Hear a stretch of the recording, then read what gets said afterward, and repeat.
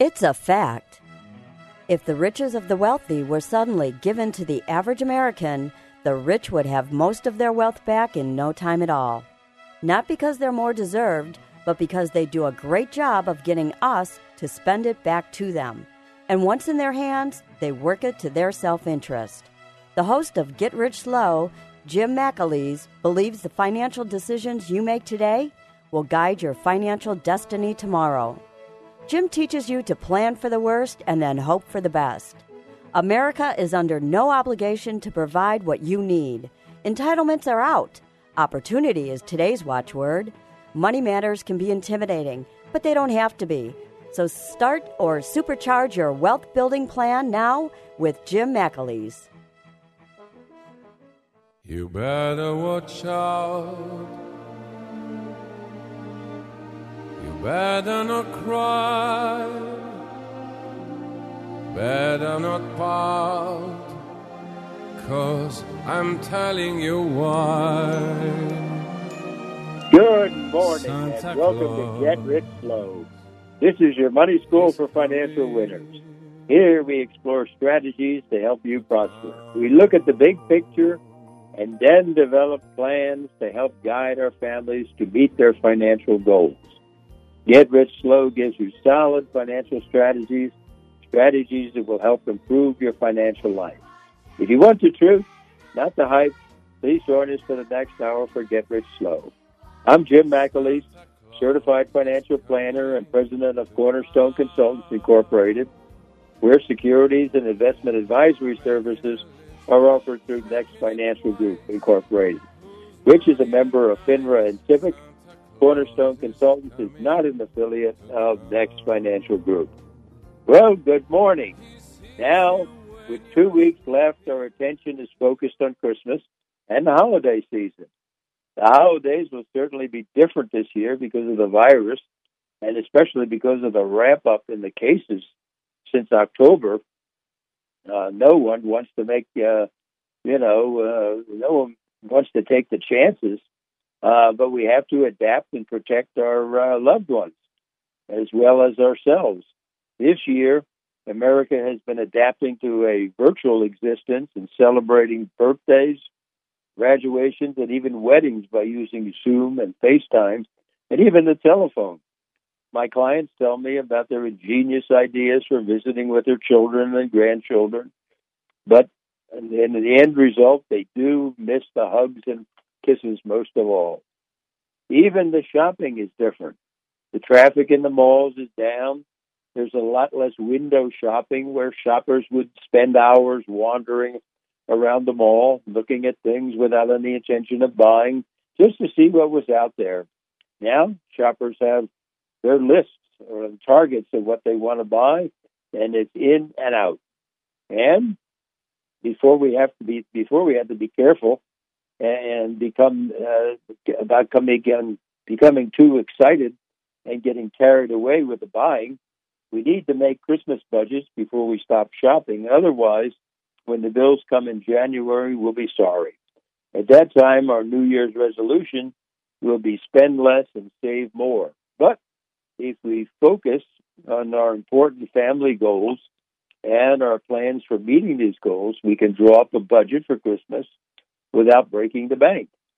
We have goals for the family, braces for the kids, activities for the youngsters, goals for ourselves. Let's review these goals and see how much we can spend on Christmas without crashing the long-term goals. Then we can look forward to enjoying the Christmas season and celebrating the birth of Jesus. Then our only worry will be whether or not we have a white Christmas in Northeast Ohio. And in between our Christmas planning, we can entertain ourselves by watching our investments. This week, global equities were generally down, even though there were good developments, but not enough to offset the bad. For example, in Europe, stocks eased down because of some bad news. One was the possibility of the no Brexit deal. They're still arguing about that at the highest levels but the most probable is that there will be no agreement for the Brexit. The other one is watching Europe has been watching the U.S. Stimulus news or lack of news. The good news is the European Central Bank unveiled plans to buy an additional $500 billion in bonds and give banks even larger subsidies to keep credit flowing in a bid to support the Eurozone economy through the end of this coronavirus. And also the good news there was that they had their vaccines started. They started their vaccinations already. And basically, if you take a look, going back to that European Central Bank and their extra 500 billion euros, what's happening in Europe is that the individual governments, France and Germany and all the rest of them, they're stimulating their local economies with funding for the companies to keep their workers and reduce taxes and things of this nature, while the European Central Bank buys their government bonds to make sure that every country can sell their treasury bonds at a low interest rate. Now, back in the United States, there was good news. The Pfizer BioNTech vaccines were granted emergency approval by the Food and Drug Administration yesterday. On Thursday, a Food and Drug Administration advisory panel recommended approval of the vaccine, clearing the way for the FDA to grant emergency authorization for the vaccine. There have been concerns about the allergic reaction after 2 cases were reported in, I think they were in England, with regard to the vaccinations. The studies will continue even after the emergency approval before the vaccine is granted full approval. But they have an emergency approval, so the shipments will start soon. As late as Friday afternoon, the U.S. Food and Drug Administration had finalized the work needed to clear the COVID-19 vaccine developed by Pfizer and the German partner BioNTech after the injection was endorsed by the expert panel.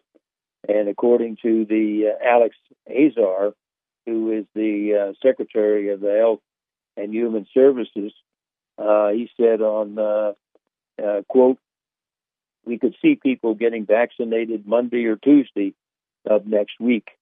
Because of the limited supplies, the first doses are expected to go to health workers treating COVID-19 patients and also to nursing home residents.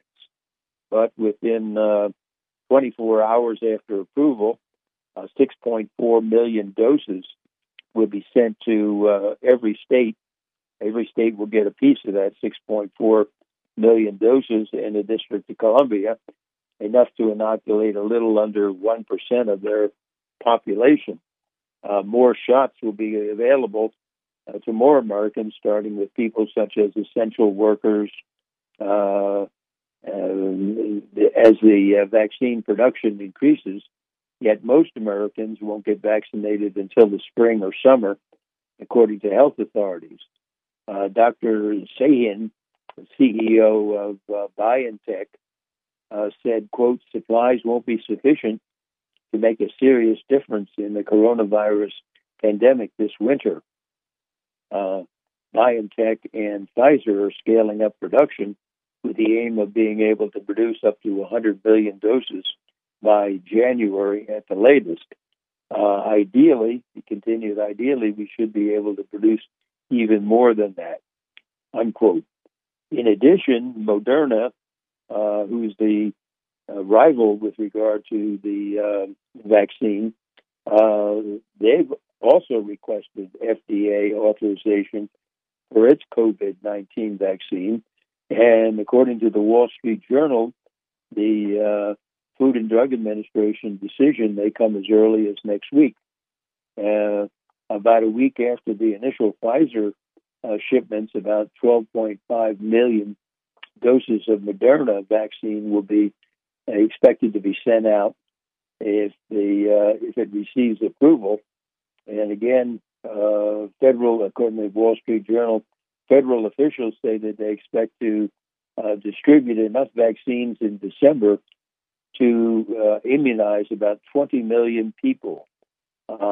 Supplies are expected to increase in January and beyond, and federal officials say that they expect to have enough vaccines to immunize about 100 million people in the United States by the end of February. So I think we'll be seeing a lot of information come out with regard to who's going to get the doses, and what we're seeing so far is the number of doses that are going out are fairly large, but still not large compared to a population of 320 million people. And there'll be decisions with regard to who gets it. And apparently, the FDA had some recommendations, but it'll be the individual states that have the final say in how it's distributed within their state. And even as the vaccines roll out, there's no relief from the virus. Since the start of October, the number of confirmed cases began to ramp up. If you remember, at the start of October or the end of September, we were looking at 45,000 confirmed cases a day, and now we're up to 225,000 cases per day. And the deaths were approximately 800 per day in October, start of October, and now they're up to 2,800 a day. So the situation is getting serious, and people are going to have to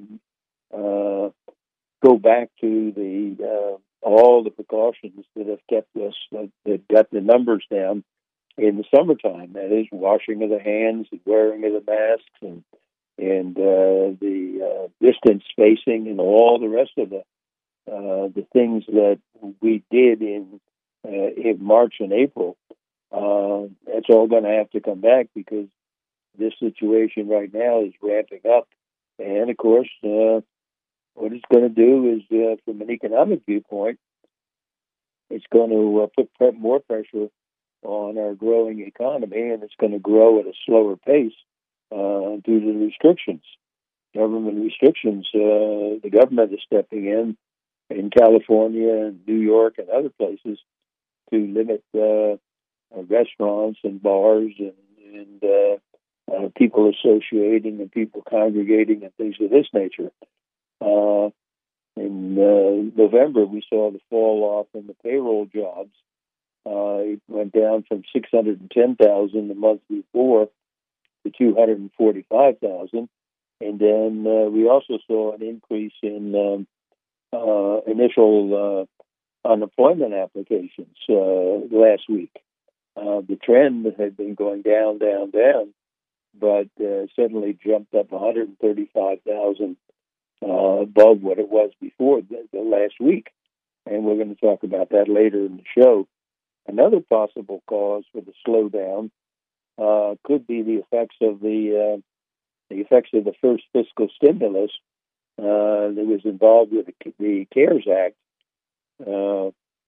That has begun to wear off. In fact, that began to wear off in September, and that involved that $2.5 trillion that was pumped into the economy in terms of $1,200 checks to people, the payroll protection plan, $600 week bonus above the state unemployment for the unemployment benefits. And what we're seeing is that part of the economy that's exposed to the coronavirus and the shutdowns, like the airline travel and the restaurants and the theaters and the sports events, they're going to need more fiscal stimulus soon. The second stimulus has been in negotiations since July. In other words, they got that first stimulus out, and that had a positive effect. In fact, I think in April, in May, the spending even went up, even as the wages of the people went down. But now the second stimulus that they've been talking about since July has been in a just a nothing mode. But I think they are getting close to an agreement. Last week I mentioned that it could be anywhere from 650 billion to 900 billion, but apparently it'll be approximately 900 billion. And it seems to be the size of the stimulus, with several competing versions depending upon who's presenting the plan. And basically 900 billion will pay for a lot of stimulus and extend the stimulus past the end of the year and maybe to April of next year. So the things that they're talking about are extending or initiating the payroll protection plan again. The smaller bonus for the unemployment benefits, not the $600, but something smaller like $300. The extension of the unemployment benefits past the end of the year and into maybe like March or April. Money for hospitals, money for schools, money for states. All these things are being discussed, but they haven't been finalized yet. Originally, in Washington, there were two critical programs that needed attention before the end of the year. One was the full year $1.4 trillion spending bill for the rest of fiscal 2021. Fiscal 2021 for the government runs from October 1st of 2020 to September 30th of 2021. So they're going to appropriate $1.4 trillion in this omnibus bill that's combining 12 annual appropriations bills. That was one thing. And the other thing was this virus stimulus package. In addition to the second virus stimulus package, the bigger problem was passing that $1.4 trillion omnibus appropriation bill.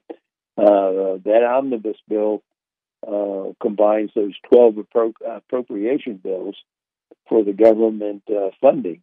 And before the election, a temporary appropriation bill was passed that expired yesterday. But yesterday, the House and the Senate approved an extension till next Friday, December 18th. So, and President Trump signed this 1 week stopgap spending bill on Friday ahead of the midnight deadline.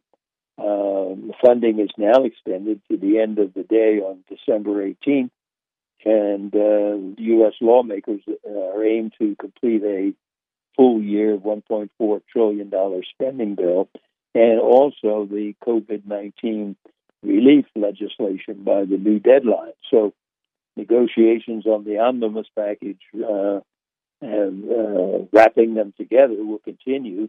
And the lawmakers are hoping to use this as a vehicle for enacting that $900 billion in coronavirus-related aid. So we should hear more about the second virus stimulus package this week because a lot of things have to be done in Washington before the end of Friday. In addition, this week we'll probably see the final decision regarding the November presidential election. On Friday, the Supreme Court rejected Texas' long-shot bid to void 20 million votes in 4 other states. This clears the path for Joe Biden's victory when presidential electors meet Monday in state capitals across the nation. The Supreme Court suit was President Trump's last, this is according to the Wall Street Journal, was President Trump's last chance to overturn the election results before the Electoral College convenes. to formally cast their ballots. Like I said, the ballots will be cast Monday. There'll probably be 306 for Mr. Biden and 232 for President Trump. So Texas was, in their lawsuit, they were exercising a privilege that states hold to file claims directly before the Supreme Court. And they accused Georgia, Michigan, Pennsylvania, and Wisconsin of violating their own state laws and thereby the U.S. Constitution. And the violation was by adjusting absentee voting procedures to accommodate the surge in mail-in ballots from voters following the public health guidance during the corona pandemic. So, in a brief order, the court said, quote, this is from the Wall Street, Texas lacked legal standing to bring the case.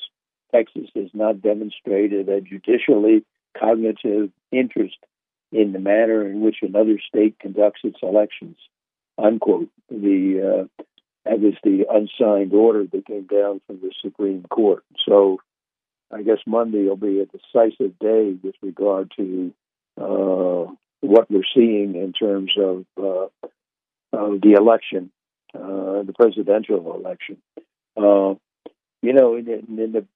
All of these big picture items affect our investments, and they make our financial planning, our personal financial planning, pale in comparison to the magnitude of what we're talking about here in terms of 500 billion euros and 240,000 jobs, 45,000 jobs, and unemployment going up and all the rest of it. But in reality, the most important thing that we have to contend with is our financial plan. And that means that we do have to have some idea, more than some idea. We do have to have a well-written, well-thought-out financial plan that takes into account, what do we want to do? What are our goals, which are different depending upon where you are in life. Coming out of school, it's a function of getting a car and an apartment.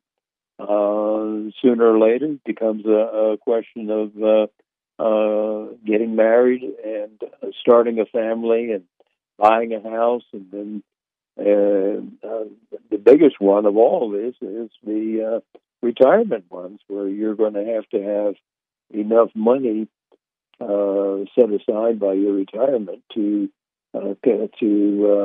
support yourself in 20 years of unemployment. So all those things require that you sit down and review what you have. And a lot of times it's surprising as to what revenues you have, what assets you have. You take a look at some of these pension plans and you say, well, I'm going to get so much a month. But when you take a look at the value of that pension plan over your lifetime, it could be close to $1 million. So you have assets there. The houses, for instance, the latest figures came out that showed the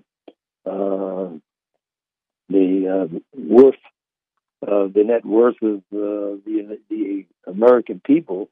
I forget the exact number, but it's somewhere in the order of $145 trillion between their assets and their houses and everything else.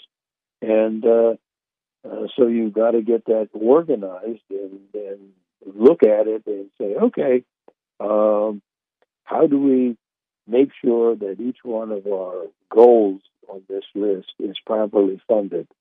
And that means that you've got to take either your present assets and fund it, or your revenues that are coming in your paycheck, and start putting money into those buckets that will grow with a reasonable rate of return due to your investments. And you have to keep track of the thing for the next basically maybe 40 years. So to me, once you get it organized, once you've thought it out and sat down and compared, well, can we do this or well, can we do that? And the husband and wife agree upon what's happening and where we're going and how much money is to be spent on this. It makes it a lot more comfortable and a lot more secure in terms of do we want a new house? Do we want to give up something? What are we going to give up to get that? Are we going to give up the children's education? Are we going to give up part of our retirement? How do we do it? So it puts you in the position of managing your lifestyle and managing your money and managing your assets and staying on top of it.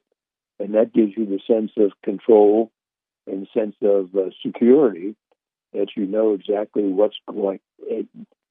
Exact is a term that is not well used in economy, but it gives you a real good feel for where you are in your terms of your financial goals and what steps you have to take to correct any deficiencies. So this is Jim McAleese. You're listening to Get Rich Slow.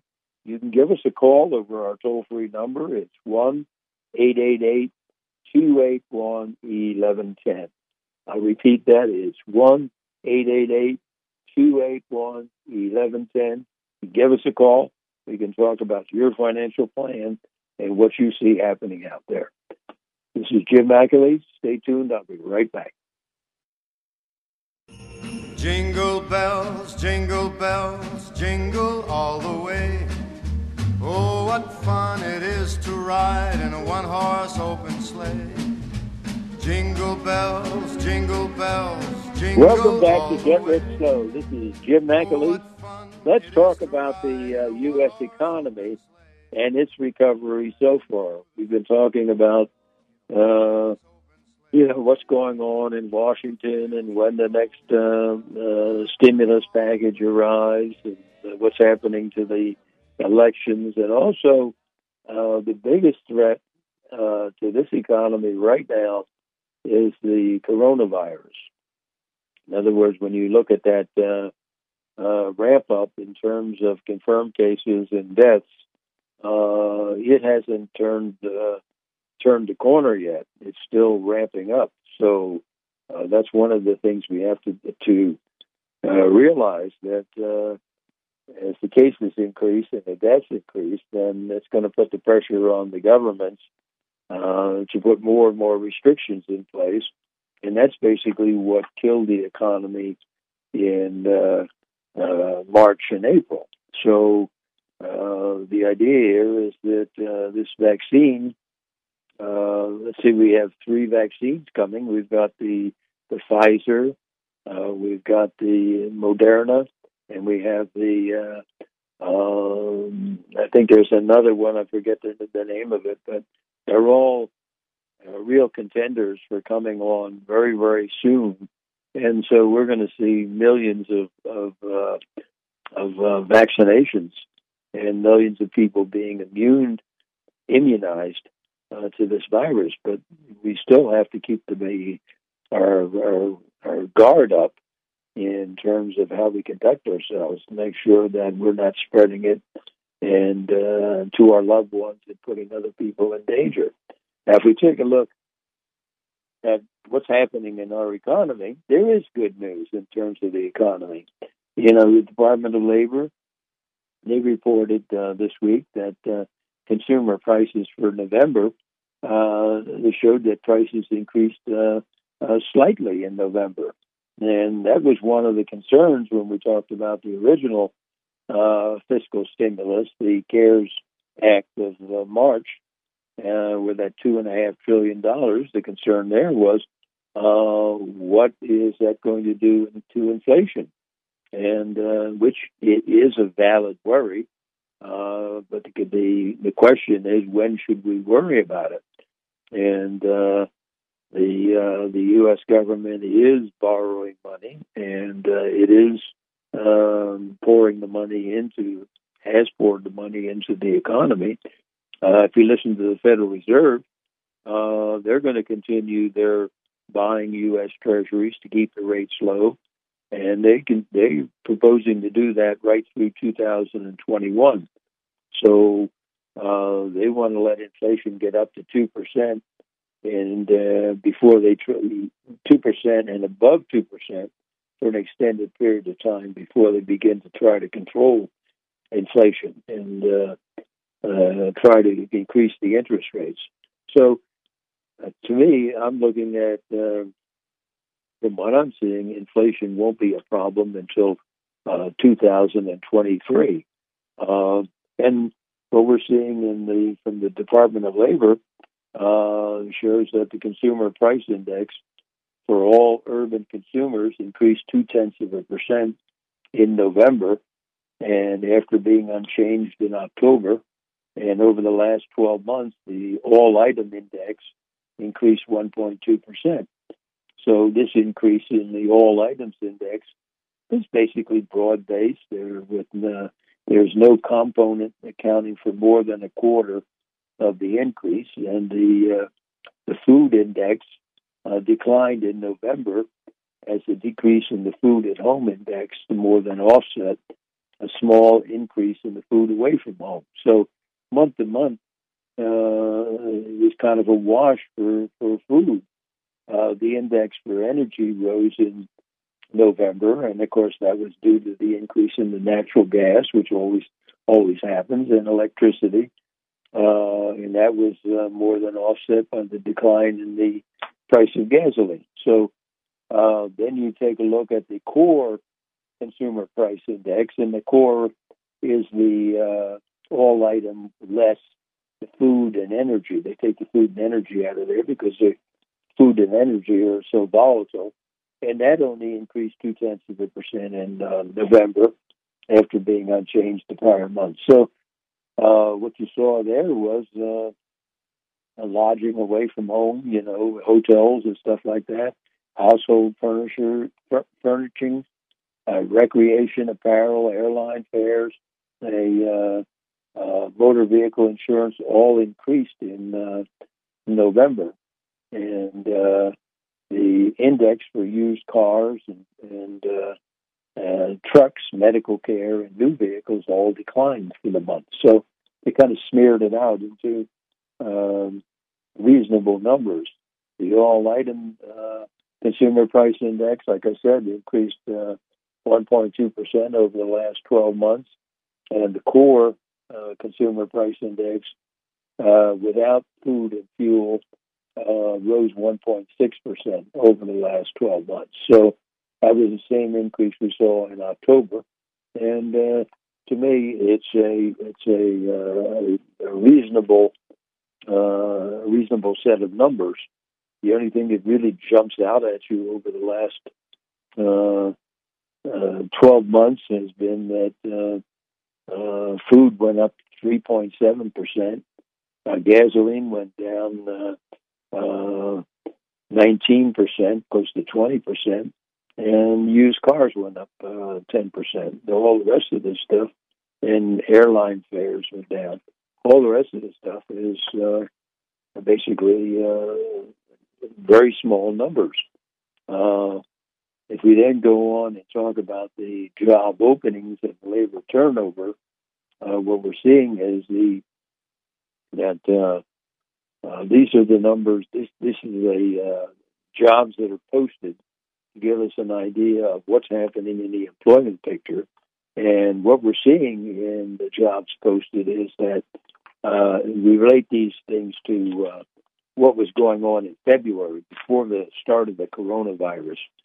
And in February, we noticed that the number of jobs that were posted were 7,024,000.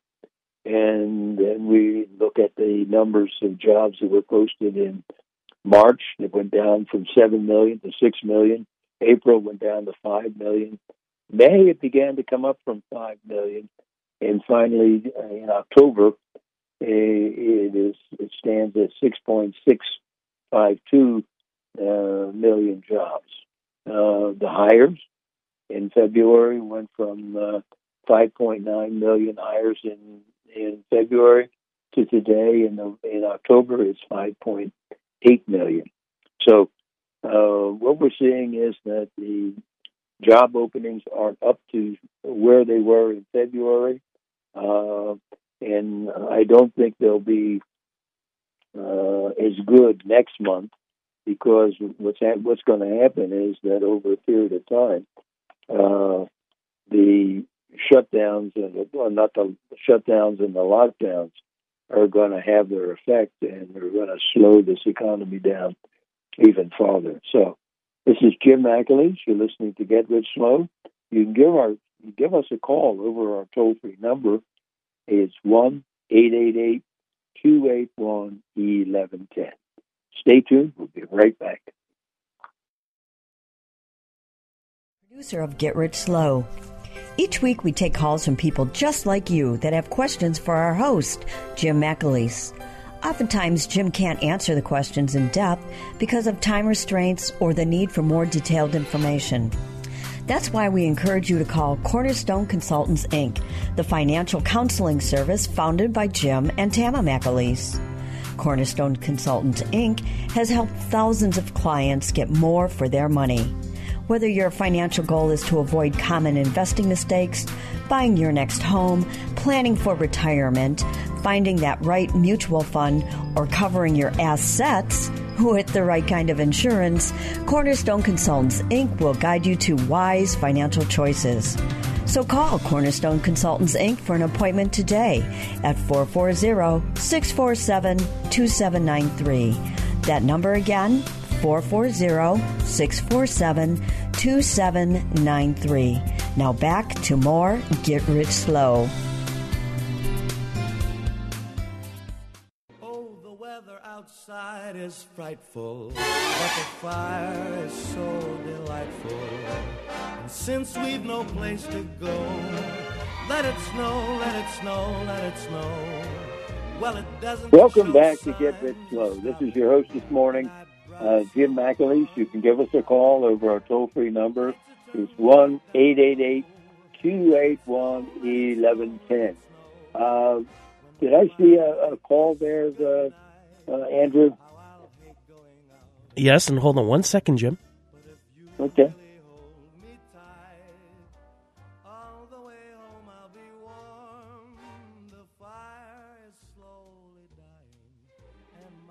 Uh-oh, I guess we're out of music. Yes. Alrighty. So we had a question from Maxine, and she asked, can you tell me what type of retirement plans require a required minimum distribution, and how is it done? Okay. One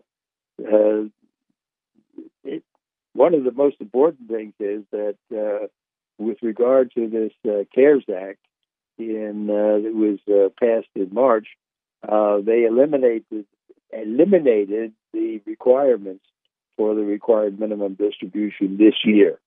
So in 2020, you do not have to take a required minimum distribution. They felt that the markets were down, and there was no need to be pulling money out of these savings accounts and the retirement accounts. So they gave us a pass on the required minimum distributions for 2020. If you take a look at, you'll come face to face with this required minimum distribution in 2021. The required minimum distribution rules apply to any employer-sponsored retirement plan. That includes 401ks, 403bs, 457 plans, and it also applies to your traditional IRAs and the IRA-based plans, retirement plans, such as the SEPs, the SAR-SEPs, the Simple SEPs. There are exceptions to the required minimum distribution, and that is you don't have to take a Roth for if you got a Roth IRA, you don't have to take a required minimum distribution as long as the owner is alive. And the required minimum distribution for a Roth 401k is, yes, you do have to take required minimum distributions out of a Roth 401k. You just don't have to pay the taxes on it. Here's how you can calculate your required minimum distribution. At the end of each year, you take a look at your December 31st balance in your retirement accounts, and then you divide that by the life expectancy factor that the IRS publishes in different tables depending upon the situation. In most cases, we use the uniform lifetime table. So for our clients, we'll take a look at how much is in their IRAs and 401ks and say, okay, so much comes out of this. Whatever the value is, we look at the lookup table, and I don't know the exact number, but basically at age, right now, you're supposed to take your required minimum distributions. Next year, you're supposed to take your required minimum distributions after you get to age 72. You just take a look at the number in the lookup table for 72, and it should be around 26 or something, which is the equivalent. And when you divide something by 26, it's approximately the same as 4%. And so they tell you got to take 4% of your account out. And for the case of IRAs, you can add all the required minimum distributions from your IRA accounts and take them out of one account, or you can take it out of each individual account. So a lot of times it's easier to take it out of the individual accounts because it helps you keep track of making sure that you've got your required minimum distributions out. In the case of 401ks or in the case of 401ks, you do have to take it out of each 401k. You just can't say, well, I've got a 401k over here and a 401k over there, and take it out of one of them. That doesn't work that way. So take it out of each individual one, and that same thing is true for the 457 plans. For the 403bs, you can add your 403bs up and take it out of only one plan. So when you do take it out, you'll be taxed on that amount as ordinary income. And the idea is that the government said that you don't have to pay those taxes when you put that money away, but you will have to pay it when it comes out, and then it will be ordinary income tax applied to that money, not the capital gains tax or anything like that.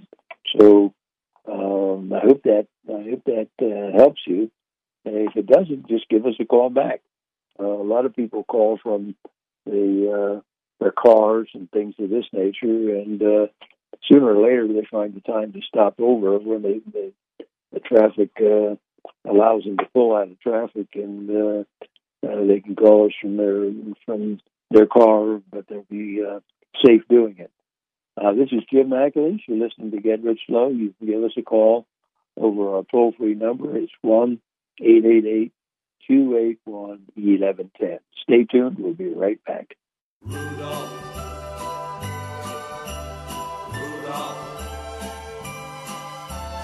Rudolph the red-nosed reindeer had a very shiny nose, and if you ever saw it, you would even say it glows. All of the other reindeer used to laugh and call him names. This is Jim McAleese, your host this morning. Let's talk about how the service industries are doing. And when we take a look at the sectors of the U.S. economy, what we're seeing is that manufacturing is, you talk about the goods producing part, and that's manufacturing, and that typically includes all your durable goods, your non-durable goods. In some cases, it even includes construction and mining. The rest of the economy is classified as service provider. That means that it can be anywhere from engineering and accounting and financial services and warehousing and trucking, and all those things are classified under services. So services are a big part of the U.S. economy. In fact, they're bigger than the manufacturing part by a factor of 4 or 5. So where we look at to see what's going on in the service industry is the Institute of Supply Management's survey of managers in the service industry, and that shows that business is still growing, and but in November, but at a slightly slower pace than in October.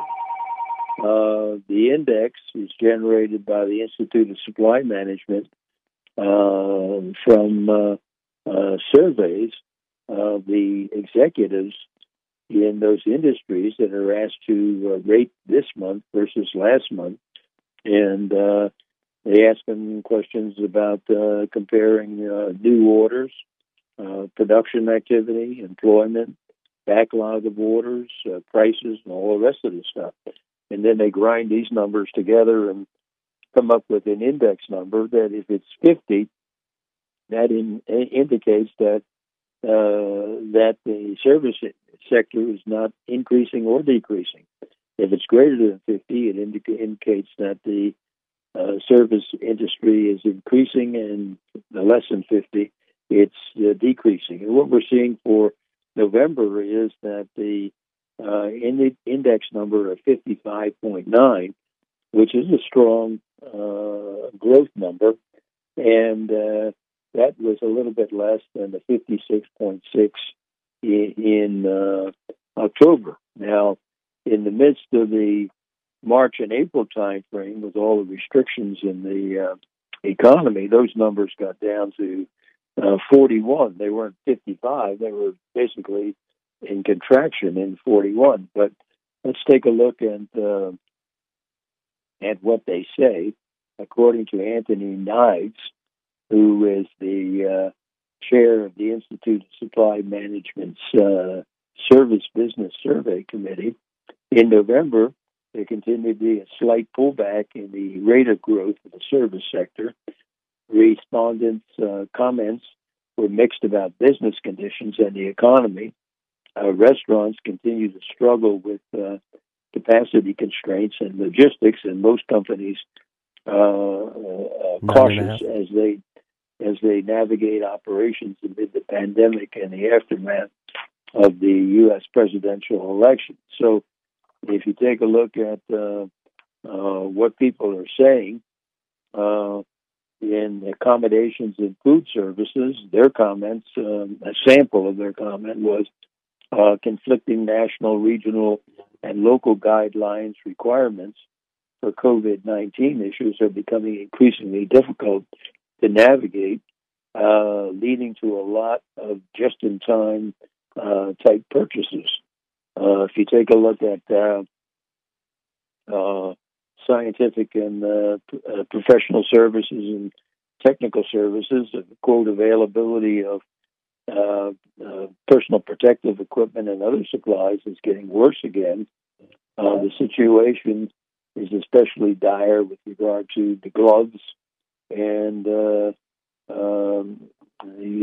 finance and insurance indicate uncertainty related to the U.S. elections resulted in additional cybersecurity needs.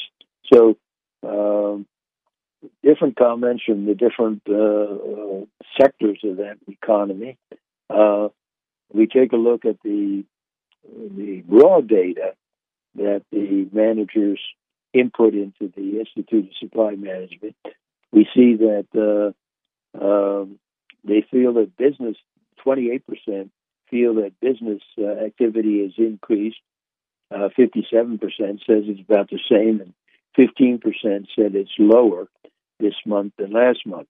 Now, the 28 versus the 15 indicates that, hey, business activity is picking up. Same thing with new orders. New orders, 30% said that it's new orders have picked up this month. 15% said it went down this month. That means that the new orders are moving upward in the right direction. The backlog, 19% said it's better, 18% said it's worse. So the backlogs of orders remains about the same. So employment, 16% said increased, 15% said decreased. So the employment picture is just about the same as it was before. And what you're seeing is that in the service industries, it's growing at a slower rate than before. New orders are coming in, and they're growing, but not as fast as the month before. Employment is growing a little faster. A backlog of orders is about the same, and new export orders are down.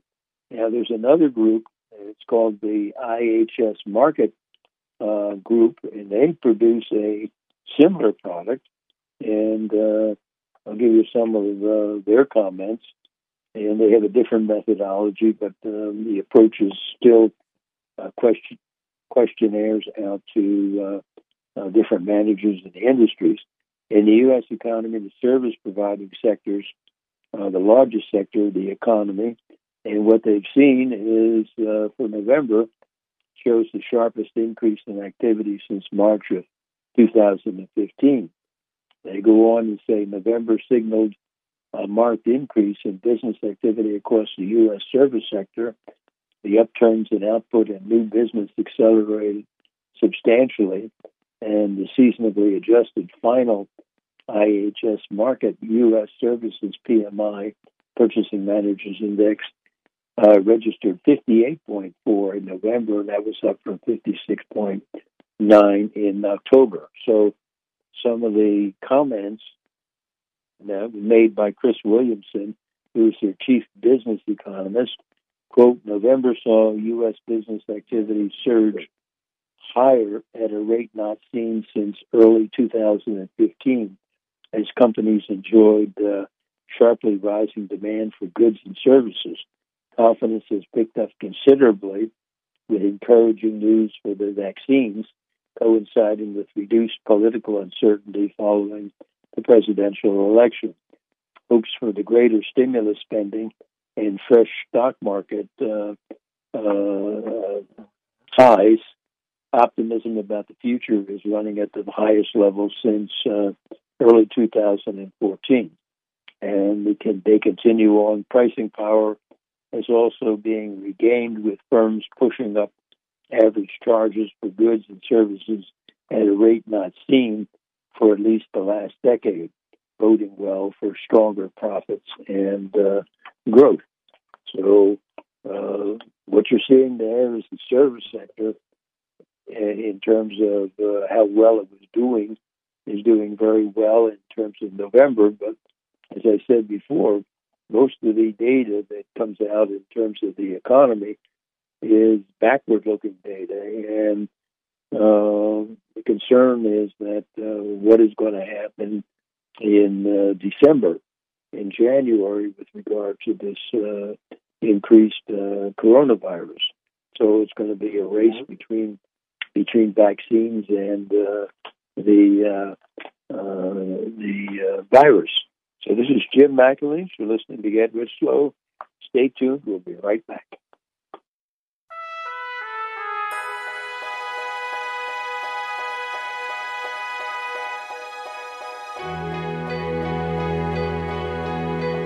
Welcome back.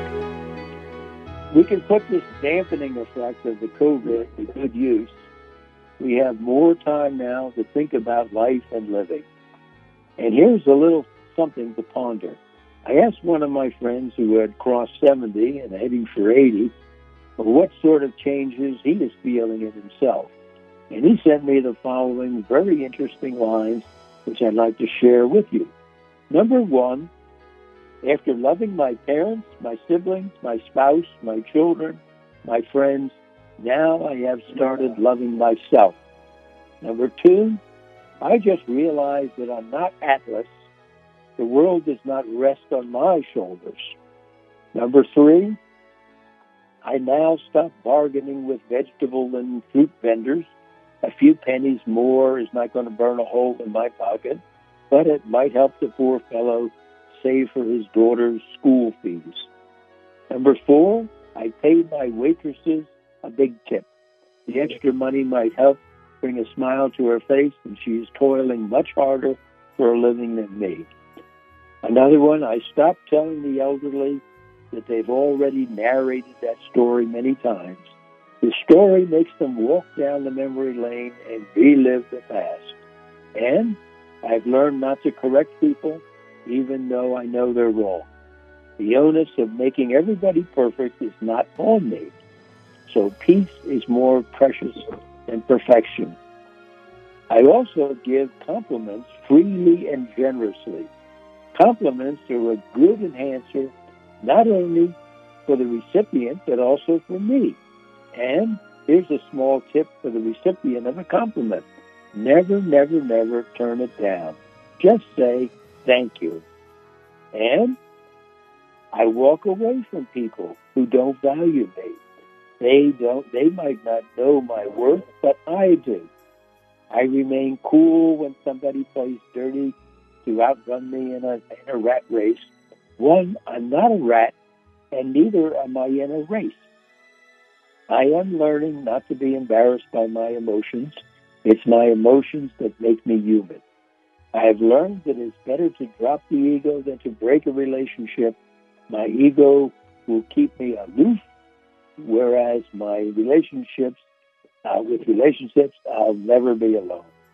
I've learned to live each day as if it were the last. After all, it might be. And I'm doing what makes me happy. I'm responsible for my happiness. I owe it to myself. Happiness is a choice. And until we meet again next week for more Get Rich Slow, may God protect you and keep you safe.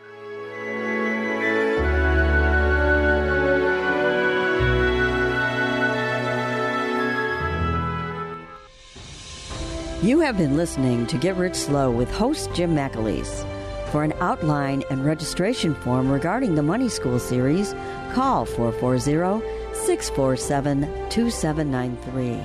For a complete list of books written by Tama McAleese, call 440-647-2793. Or to make an appointment with Jim regarding your own personal financial issues, call 440-647-2793. Jim will be back with Get Rich Slow next Saturday morning on 1420 WHK with more common sense finance strategies for financial winners. Securities and investment advisory services are offered through Next Financial Group, Inc., a member of FINRA and SIPC. Cornerstones Consultant, Inc. is not an affiliate of Next Financial Group, Inc.